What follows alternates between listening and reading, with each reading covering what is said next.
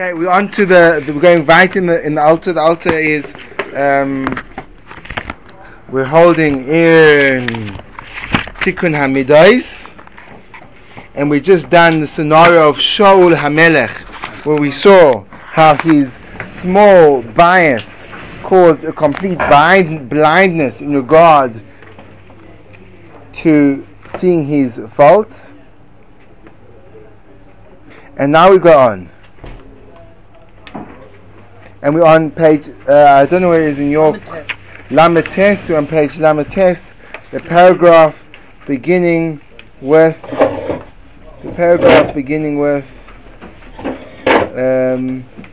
Elohu Adavar She'omarnu. No?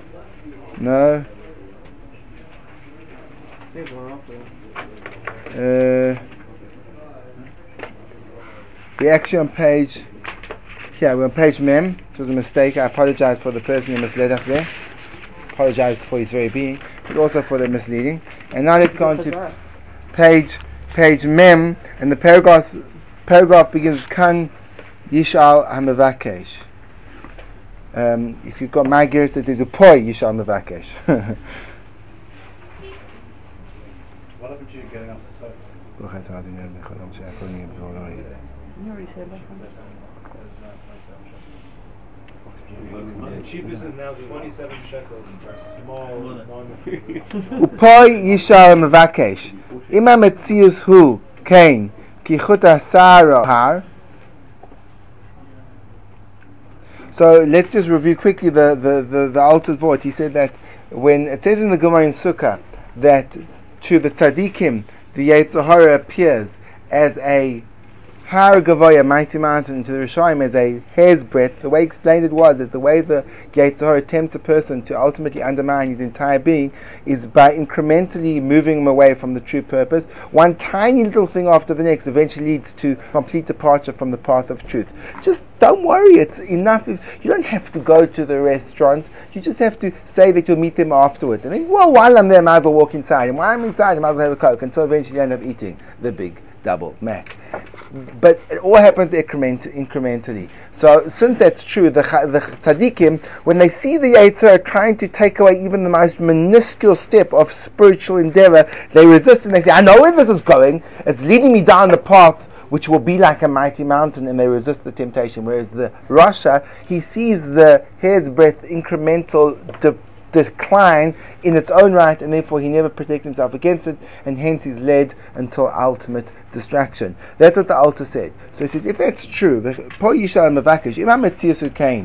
the reality is such that this tiny little hair's breadth is really a mountain, because that's where it's going to lead you. It's going to lead you all the way down. Why can't the Rasha see that?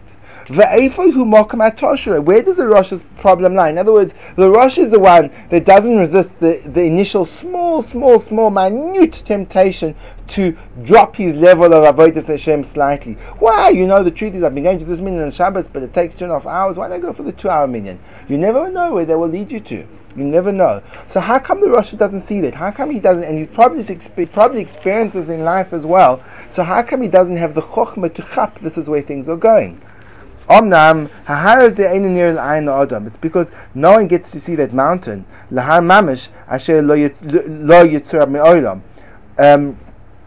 A person never sees this mountain. He can't even imagine it. So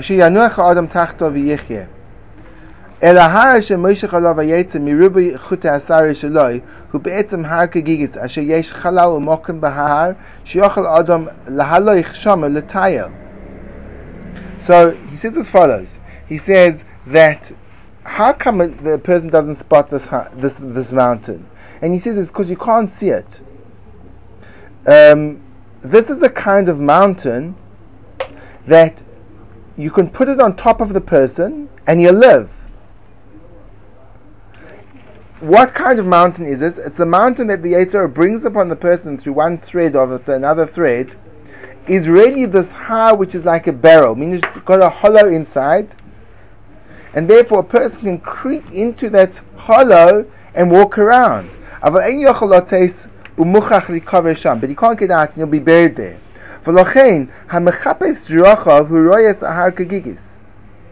When a person searches his ways, he sees the mountain is a barrel. Hagigis einena mesach mavdil ba'adahar. This barrel isn't some type of screen between the mountain, even though you see people living inside of it.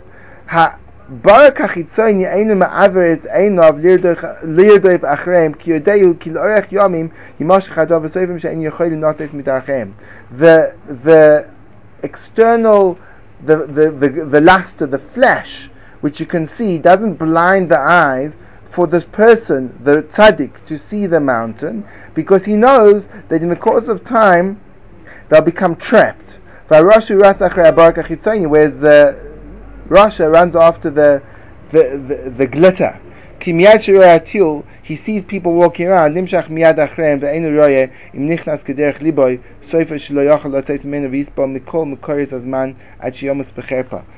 see that once he gets caught in there, he'll just land up being trapped. In other words, this is how the Alter is describing this mountain in the analogy that the Gemara in Sukkah brings. He says this har is invisible because it's quite ambiguous. Because you see people living very peacefully in the har. The har is it's transparent, and you can see them, and they're going about life, and it looks quite geschmack.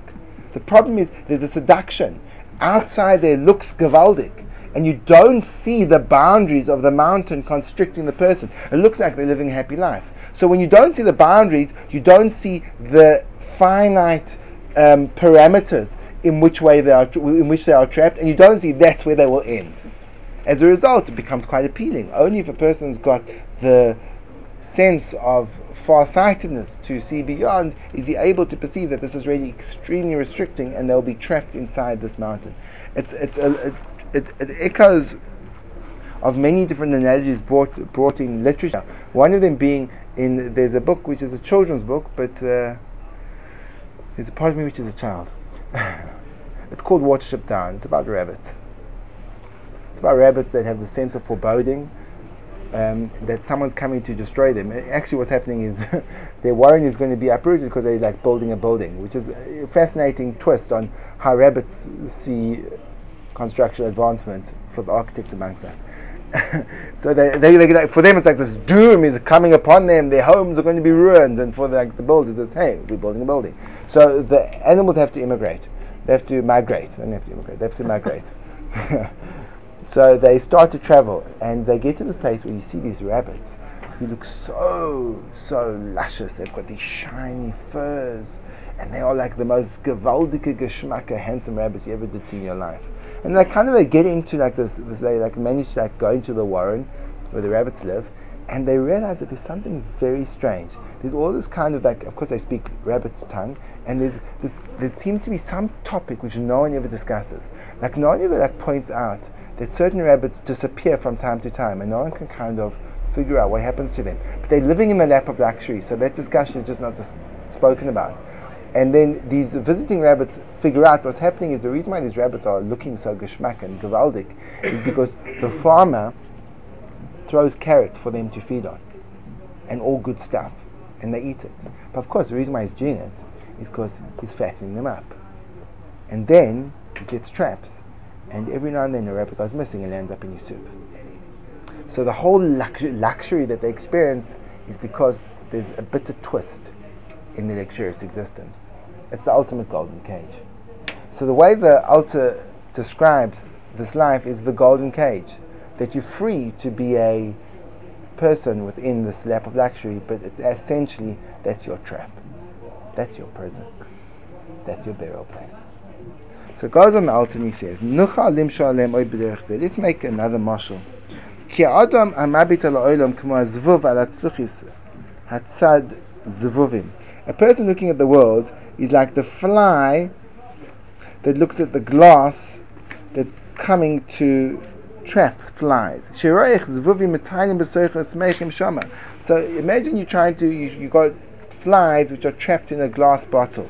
So the external fly looks and he says, wow, that place looks like it's magic, like that's where my chevra are. Like all my buddies are hanging out in this place, this is amazing, whoa, what a club. They start to find, what way can I get into this? This is a place, man. This is all happening. Yeah, bring it on.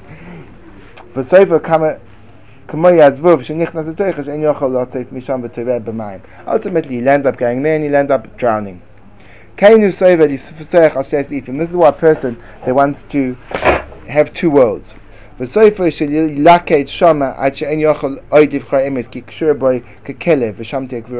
that thinks he can live in two worlds at the same time, ultimately he'll be trapped there, like a dog who's chained up, and that's where he'll die. The tzaddik looks upon the world as a city that's been conquered. People are walking around, but they can never leave. It's a little bit like Hotel California. Sorry. Thank you.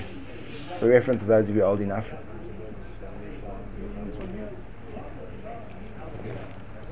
See, people still know some. Okay? It's a wonderful place, but you can never leave. Welcome to Hotel California. Such a lovely place. So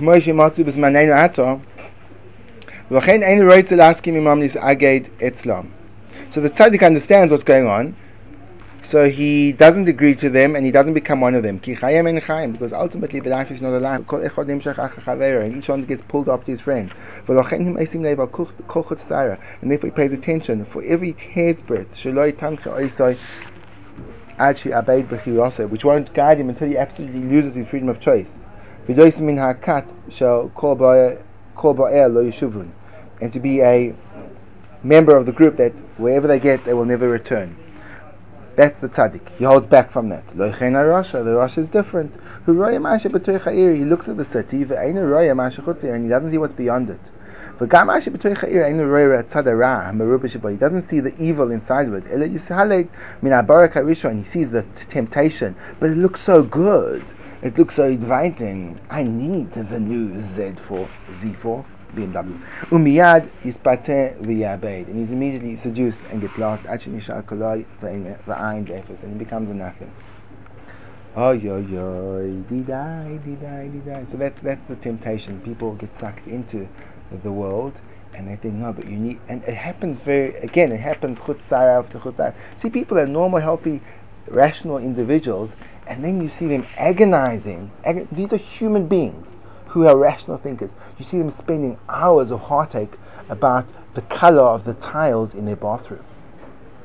Literally, they'll spend time, they'll devote not minutes, not hours, days, and oh no, you can't believe it, and this guy bought these tiles, and they just don't go, because if you go from the down and the upstairs, and then you see the tiles, and normal human beings, they'll have discussions about what color their cars should be and how tinted the tinted windows should be.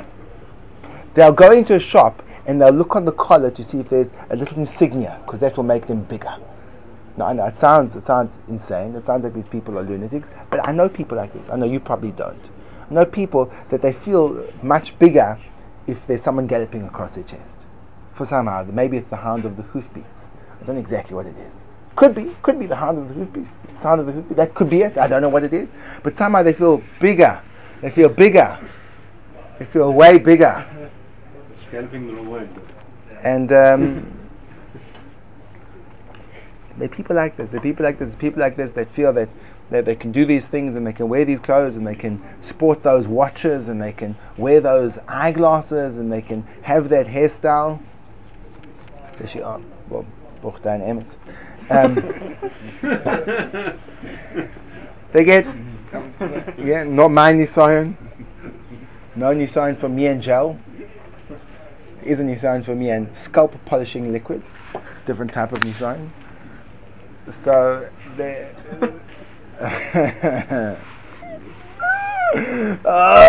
Ivata Yoitzel or Apitorin Hev the Matan Torah. The altar began, this was the Kasha. The Medrash says that when the Yidden were brought to Har Sinai, the Rebbeinu Shalom lifted up the mountain like a barrel dafka, like a gigis. And he said, if you accept the Torah, good. If not, you'll be trapped there forever.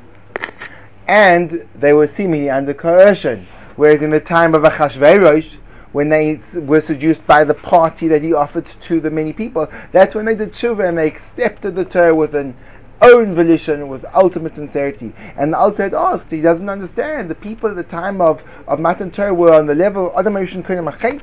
They needed the coercion, and the people who had sunk to the lowliness of physical indulgence, they didn't need the coercion. There's something amiss, is there not? Said the Alter. Now the Alter comes to reconcile this difficulty, and doth he say the following: I have to be Matan Torah. What's the difference between these two time periods? Matan Torah. At the time when the Eibush gave the Torah, they understood what the Torah was. They saw the Mailas of Torah. They saw a person who chases after his own personal desires. His career, his Gashmis Dika Zachen, Nebach, who Moshe Chalav Kolahai brings the mountain upon him. They saw that with clarity, that he brings the mountain upon him. And he saw that they saw he'd be trapped under the mountain until it would take him out of Torah and out of the world. When they reached the level of understanding, it's min hanamuch. They were able to see how lowly they were, how lowly they were at the beginning and the end. That this tiny little fault will bring them to this being trapped underneath this mountain until they'd have to be buried there. They had no experience from life to make this deduction. They never had the opportunity to know it. They were never found underneath the mountain and saved from it. So they never had the perception that this tiny little hair's breadth could bring to this trapped under the mountain. They got it from the understanding. And it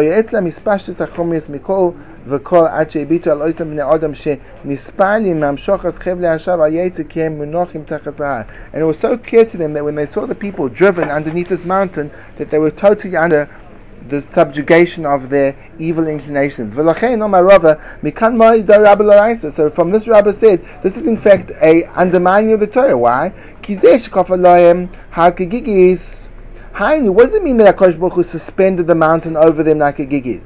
Hainu, shekiru oz, im lo yekabel es ha-Torah v'inichu mokam l'chut asayir, so yishem yilkutu b'midas ha-grois, asher tukoifana ala adam kahar, umitchila lo nirezeh, yan kiu kigigis, aval b'soif yovad av mimela.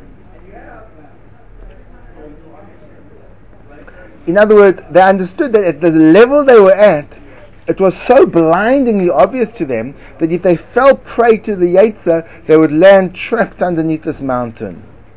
This led them to make this claim that they were under duress.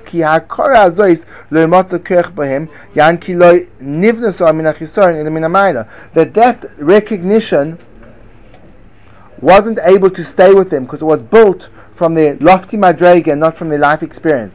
In other words, the way the Alter explains, it wasn't that the Rebbeinu Shalom lifted up the mountain above them and said, guys, you better accept this or else. That was their level of realization. The level of realization was, are you a fool? Are you insane to be drawn after the illusory pleasures of Olam Hazeh? That's just sheer lunacy. No one would do that. But that was based on the fact that they were holding in a madrega where the things were absolutely clear cut. So there was no room for confusion. They were Adam Rishon Kohen Machet. So they saw the sheker in Olam Hazeh. So they said, well, that's because of our madrega. But Rebbeinu Shalom, we can't be held responsible for not keeping the Torah, because now that we've sunk, it doesn't appear that way. Now that we've sunk, the temptations of the world aren't clearly wrong to our perception, because our perception has declined. And therefore, how can we expect to keep the Torah in our lowly madrega? That's how the Alter learns the claim of Moedor Rabbah. You following? Moedor Rabbah means we were under duress. Not that we were under duress, meaning that HaKadosh Baruch Hu forced us, but that our recognition forced us to make decisions that when we lose that recognition, we no longer have the clarity and the breadth of understanding to make those same decisions, and hence, now it's like we are forced. Fascinating pshat.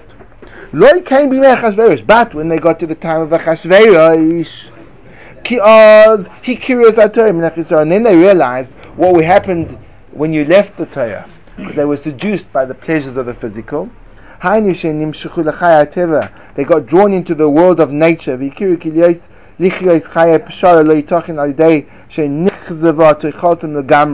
saw that living a life of compromise wouldn't work, because they saw that it backfired with them, because they tried to kind of go to kosher food. Yeah, food's kosher, but it didn't help. ואם כי סורו בתחילה שהם יקילו מעט להנוס מסוס אחשוורוש, נסבר להם אחר זה שזה סיבב להם שכמעט שנשתבדו חס ושלום מן העולם. They saw that by indulging in the Suda, they almost got just wiped out from the world.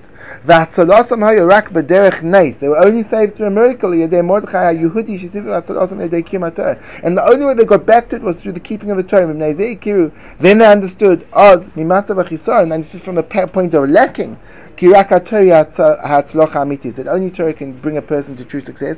That was how they kept what was already received. And now we get rid of the claim that they had. Because this is a level of understanding that they can't decline from. Because they understood from being in a state of fallen state. That's how they grow based on the They saw what the Matan Torah door saw. In their generation, they're able to perceive what the generation of the Matan Torah saw. In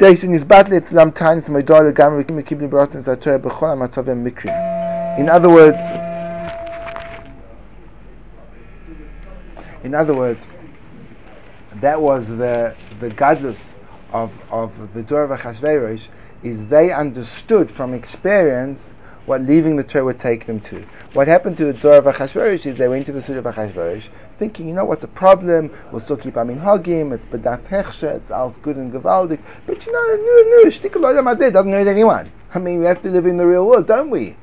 Well, yes, but then you'll die. Living in the real world is committing Jewish suicide. Jews do not live in the real world. There is no place for a Jew in the world of nature. It doesn't exist. Because if the Jews are in the world of nature, they cease to have any sense of existence based on where they came from. The Jews came from a supernatural place. Sarah, Mena, was barren. Rivki Mena was barren. She couldn't have children. The only way she had children was through something which went above and beyond the level of nature. Avraham Avinu was brought out of his instigninus. He was taken out of his muzzle. Because in the world of nature, there is no place for the Jew. The Jew can only exist in the world of supernature, when the cause and effect is not given over to natural laws, but it's given over to the supernatural laws of the Torah. And the minute the Jew starts to abide by the natural laws, the world revolts against him and seeks to annihilate him. Because if you're in nature, then you have no right to be a citizen. And if you trace the themes in anti-Semitism, you'll find that there's a consistent theme. The theme is the Jew doesn't belong in the world. He's a parasite having no right of citizenship. There's not a country in the world that would have the gall to go to another country and say, you do not have a right of existence. Whereas when it comes to anti-Zionism, it's perfectly legitimate to say that. The anti-Zionists can claim and be backed by the extreme right making an ally with the extreme left, because Muslims have now become leftist in modern political circumstances, even though they're most extreme right-wing people. They now have a left-wing connotation because of Paris. You can say, you Jews have no right of existence. And you can say you should be driven into the sea, and the world can say 100%, and no one blinks an eyelid. And this has happened throughout history. Because the minute we say, we here in this world, the world reflects the reality and says, you don't have a place in this world. Your only place is in the world of supernature. The minute you try to live as we do, so you're not a part of this. You were never a part of this. You don't belong in this world. You only belong in the world which is above nature. The minute you try to sink into the world of nature, the world says, spits you out terribly. That's the makor. That's the makor. That's the makor of what our tragedy is. That's the makor of the Jews being hated. It all comes from this notion of we try to live in the world. The minute you live into the world, you've lost the battle. We are above the world. We're above the world. The normal laws of cause and effect do not apply to us. And the minute you try to live a world which straddles, a life which straddles both, a little bit of this, a little bit of that, you've lost the battle. There is no such thing as compromise in Judaism. Judaism is an extreme religion. It doesn't advocate a moderate half. It's extreme. It involves absolute self-sacrifice. And if you look at the survival of Judaism, it only survives amongst those groups that have that in their system, in their dogma. Any factor or faction of Judaism which has one even small, minuscule compromise, ultimately that small compromise goes from one level to another, to another, to another, and lands up in total assimilation. Because there is no room for a Jew existing outside of the context of absolute, wholehearted devotion. He has to live in a different world. Granted, to the eyes of those observing outside, it seems extreme, but once you're inside, it's the most natural place for a Jew to be. It's the most fulfilling and liberating experience.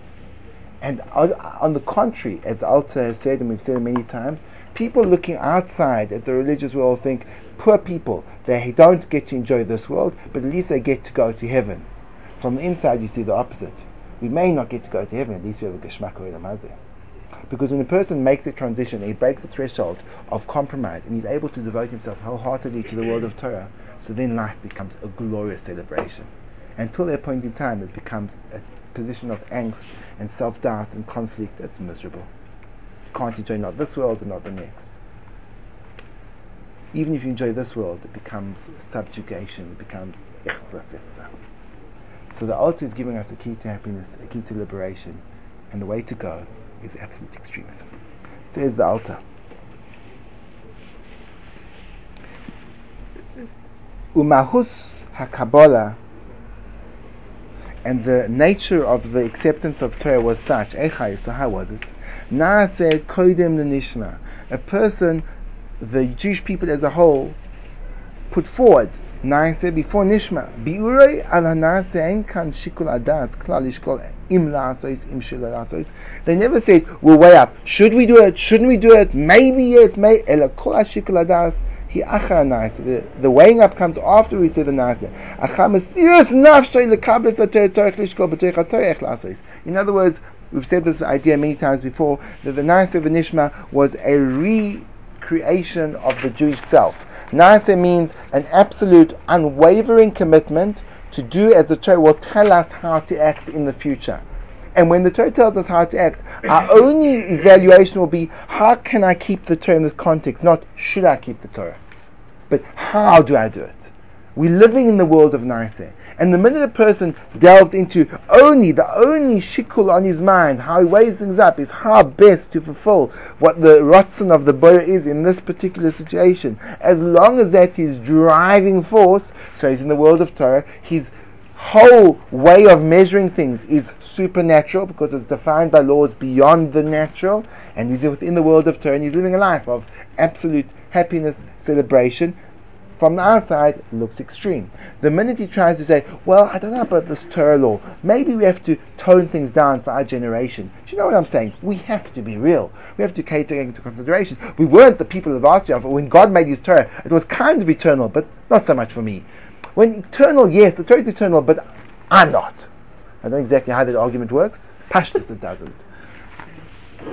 Ki omnam na ya ki omnam tzarich adam livchor kol ma shetivcha l'Torah nekiya mikol taruvos shel das midosav. A person has to choose what the Torah is chosen without mixing in your own personal biases and midas. V'lo yishan al sichlo. Do not rely on your own thinking ability in the slightest. Klum beika abechir livchor eloi. To choose or not to choose. Ki zo is borrow. It's clear. The Torah can't bring you to something which is going to harm you. What you worried about? What we all worried about? We worried about if we give ourselves completely over to the Torah, we're going to lose out. Because we look at the Torah as a thief. The Torah is coming to steal our lives from us. So the less of the Torah we give in, so the better off we are, because we have less of our life stolen from us.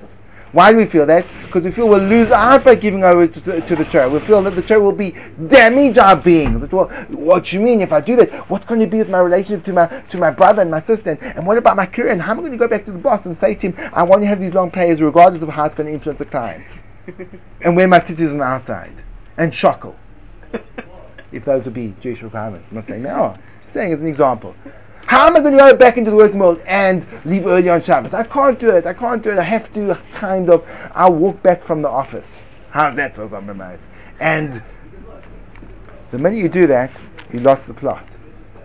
you have lost the plot. Elo, you have to realize that the Torah says it's the way, you can choose it and feel absolutely secure. It will bring you no bad, only good. That what appears to give you restrictions will give you liberation. What appears to give you Torah will give you happiness. Without the Torah, the world would not exist. We say that jealousy, desire, and the self-esteem take a person from this world. Search for honor, self-honor, others' honor. And the Torah is a bridge of iron, which supports a person that he shouldn't fall into the stormy waters of life. You have to think only within the framework of Torah. How you can deepen it and broaden it. We call out studying from all sides, so that